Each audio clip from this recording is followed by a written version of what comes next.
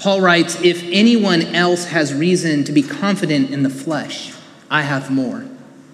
Circumcised on the 8th day, a member of the people of Israel, of the tribe of Benjamin, a Hebrew born of Hebrews, as to the law, a Pharisee, as to zeal, a persecutor of the church, as to righteousness under the law, blameless. Yet whatever gains I had, these I have come to regard as loss because of Christ. More than that, I regard everything as loss because of the surpassing value of knowing Christ Jesus my Lord. For his sake, I have suffered the loss of all things, and I regard them as rubbish, in order that I may gain Christ and be found in him, not having a righteousness of my own that comes from the law, but one that comes through faith in Christ, the righteousness from God based on faith. I want to know Christ and the power of his resurrection and the sharing of his suffering by becoming like him in his death, if somehow I may attain the resurrection from the dead. Not that I've already obtained this or have already reached the goal, but I press on making it my own, because Christ Jesus has made me his own. Beloved, I do not consider that I have made it my own, but this one thing I do, forgetting what lies behind and straining forward to what lies ahead, I press on toward the goal for the prize of the heavenly call of God in Christ Jesus." Friends, this is the word of the Lord. Thanks be to God. Let us pray. May your good news come, O Lord, not only in the words spoken, but in and through the power of your Holy Spirit and with full assurance. Amen. Growing up, my grandmother always had certain jokes that she liked to tell her grandchildren. And as a kid, I never quite understood them, but I knew that they were jokes so that I was supposed to laugh.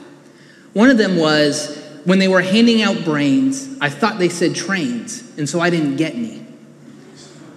Another was a joke that I hear her say in my mind every time I hear this morning's passage from Paul. She would say, "I'm so far behind that I think I'm first."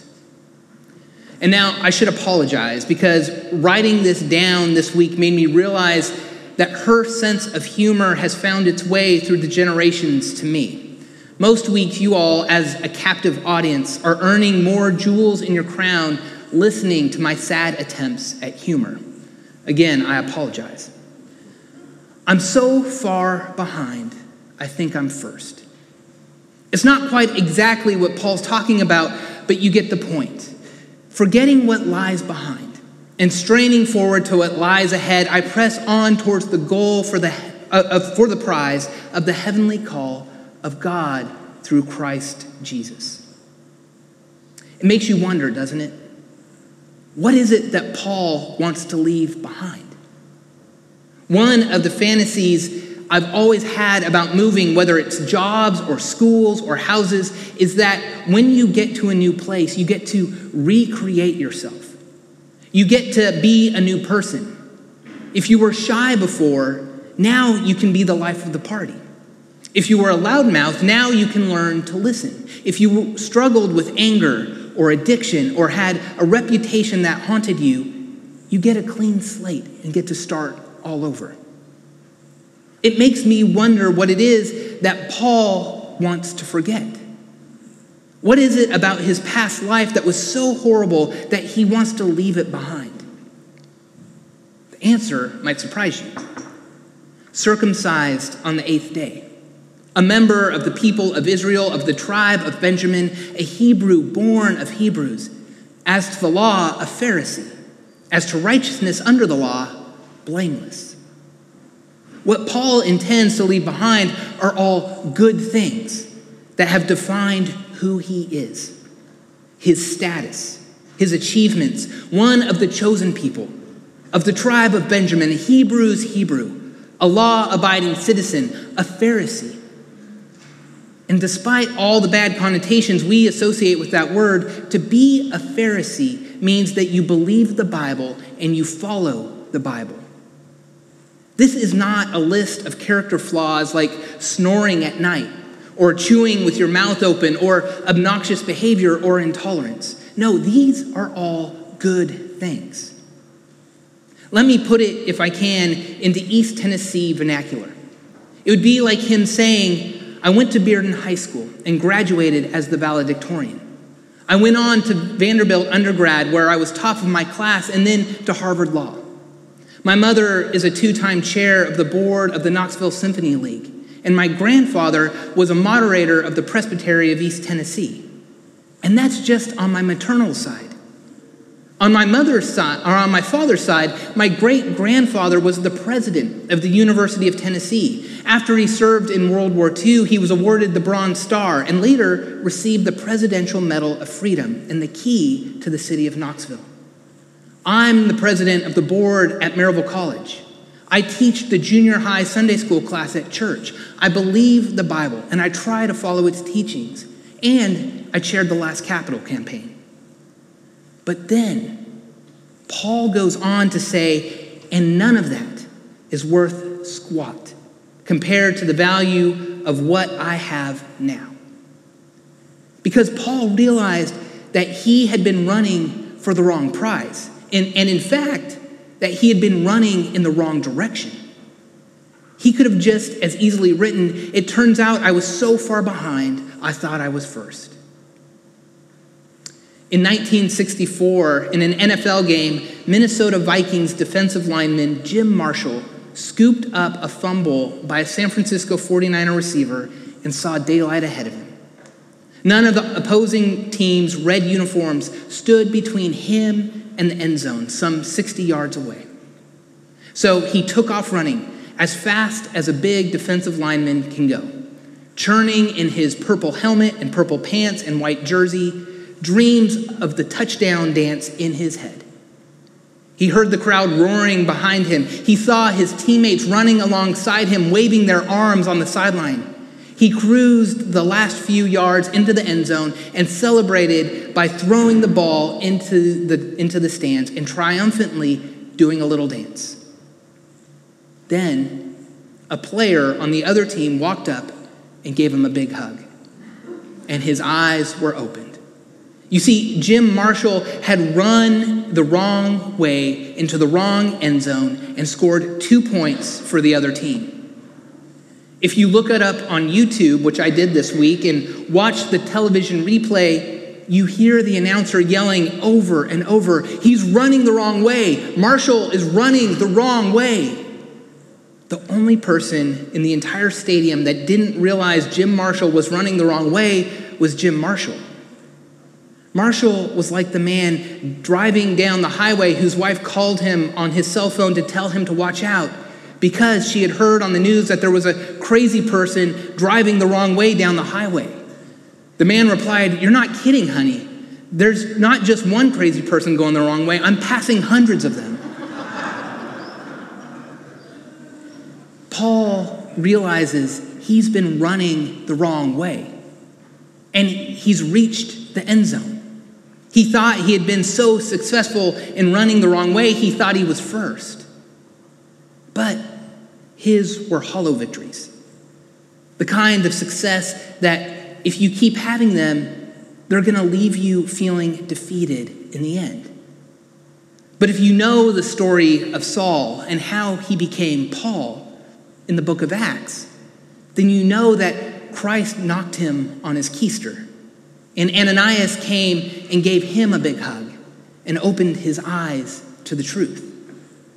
Paul had a come to Jesus moment literally, and it changed his life and the direction he was running. More than that, Paul says, more than that, I regard everything as loss because of the surpassing value of knowing Christ Jesus, my Lord. The problem is, most of us, when we get knocked off our high horse, we get back up and keep heading in the same direction. And even if our direction happens to change, we rarely demonstrate the kind of single-minded focus that Paul is talking about. If you ever went to church camp as a kid, odds are good that you sang the song, "I've decided to follow Jesus." I've decided to follow Jesus.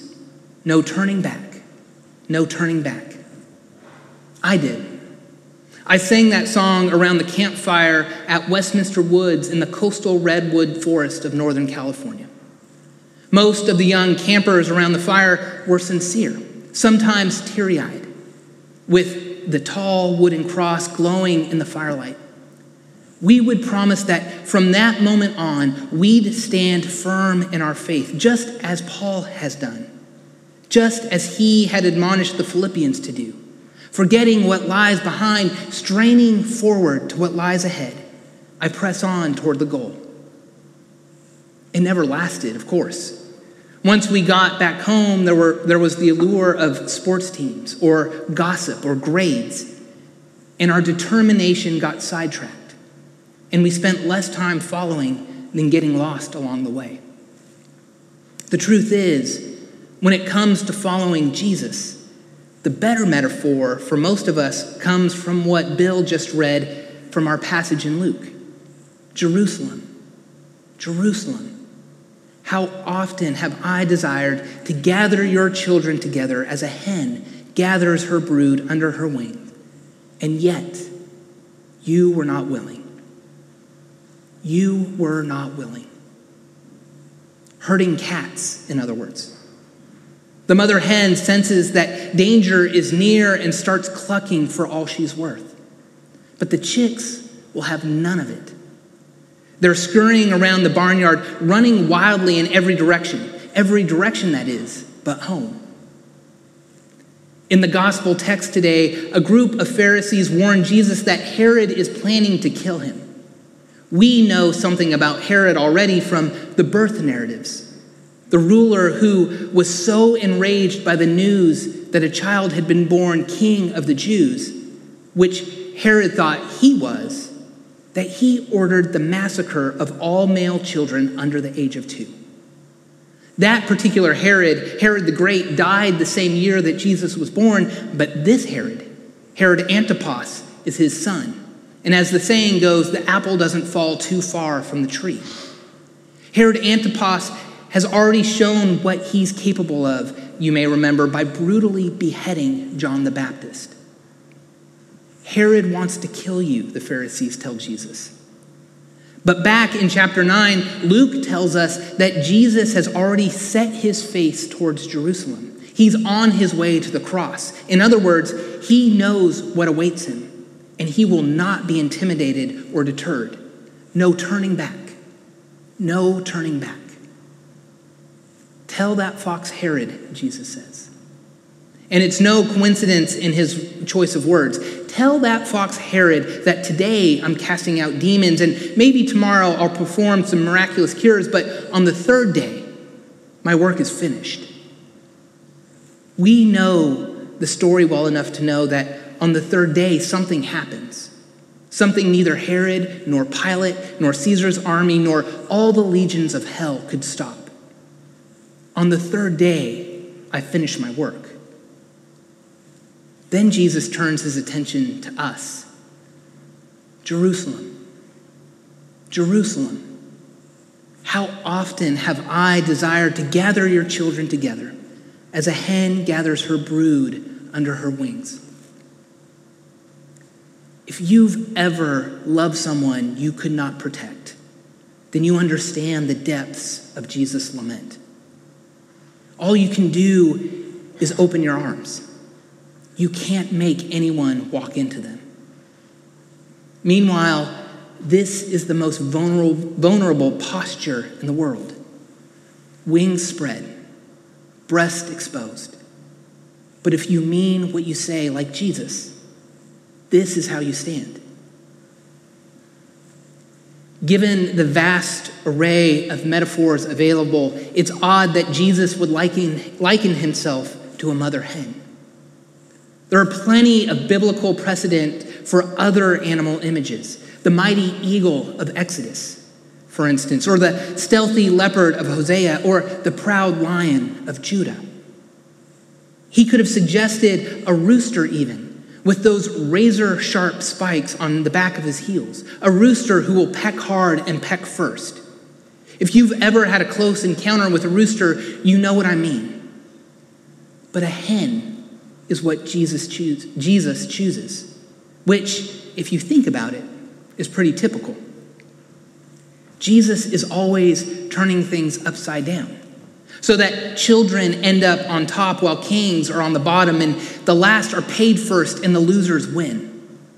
So of course, he doesn't pick any of those strong, brawny, muscular metaphors. He likens himself to a fretting hen, which is about as far away from a fox as you can get. A hen's chief purpose in life is to protect her young. Several years ago, I heard a story about a picture of a bird found after a forest fire that had died sitting on her nest.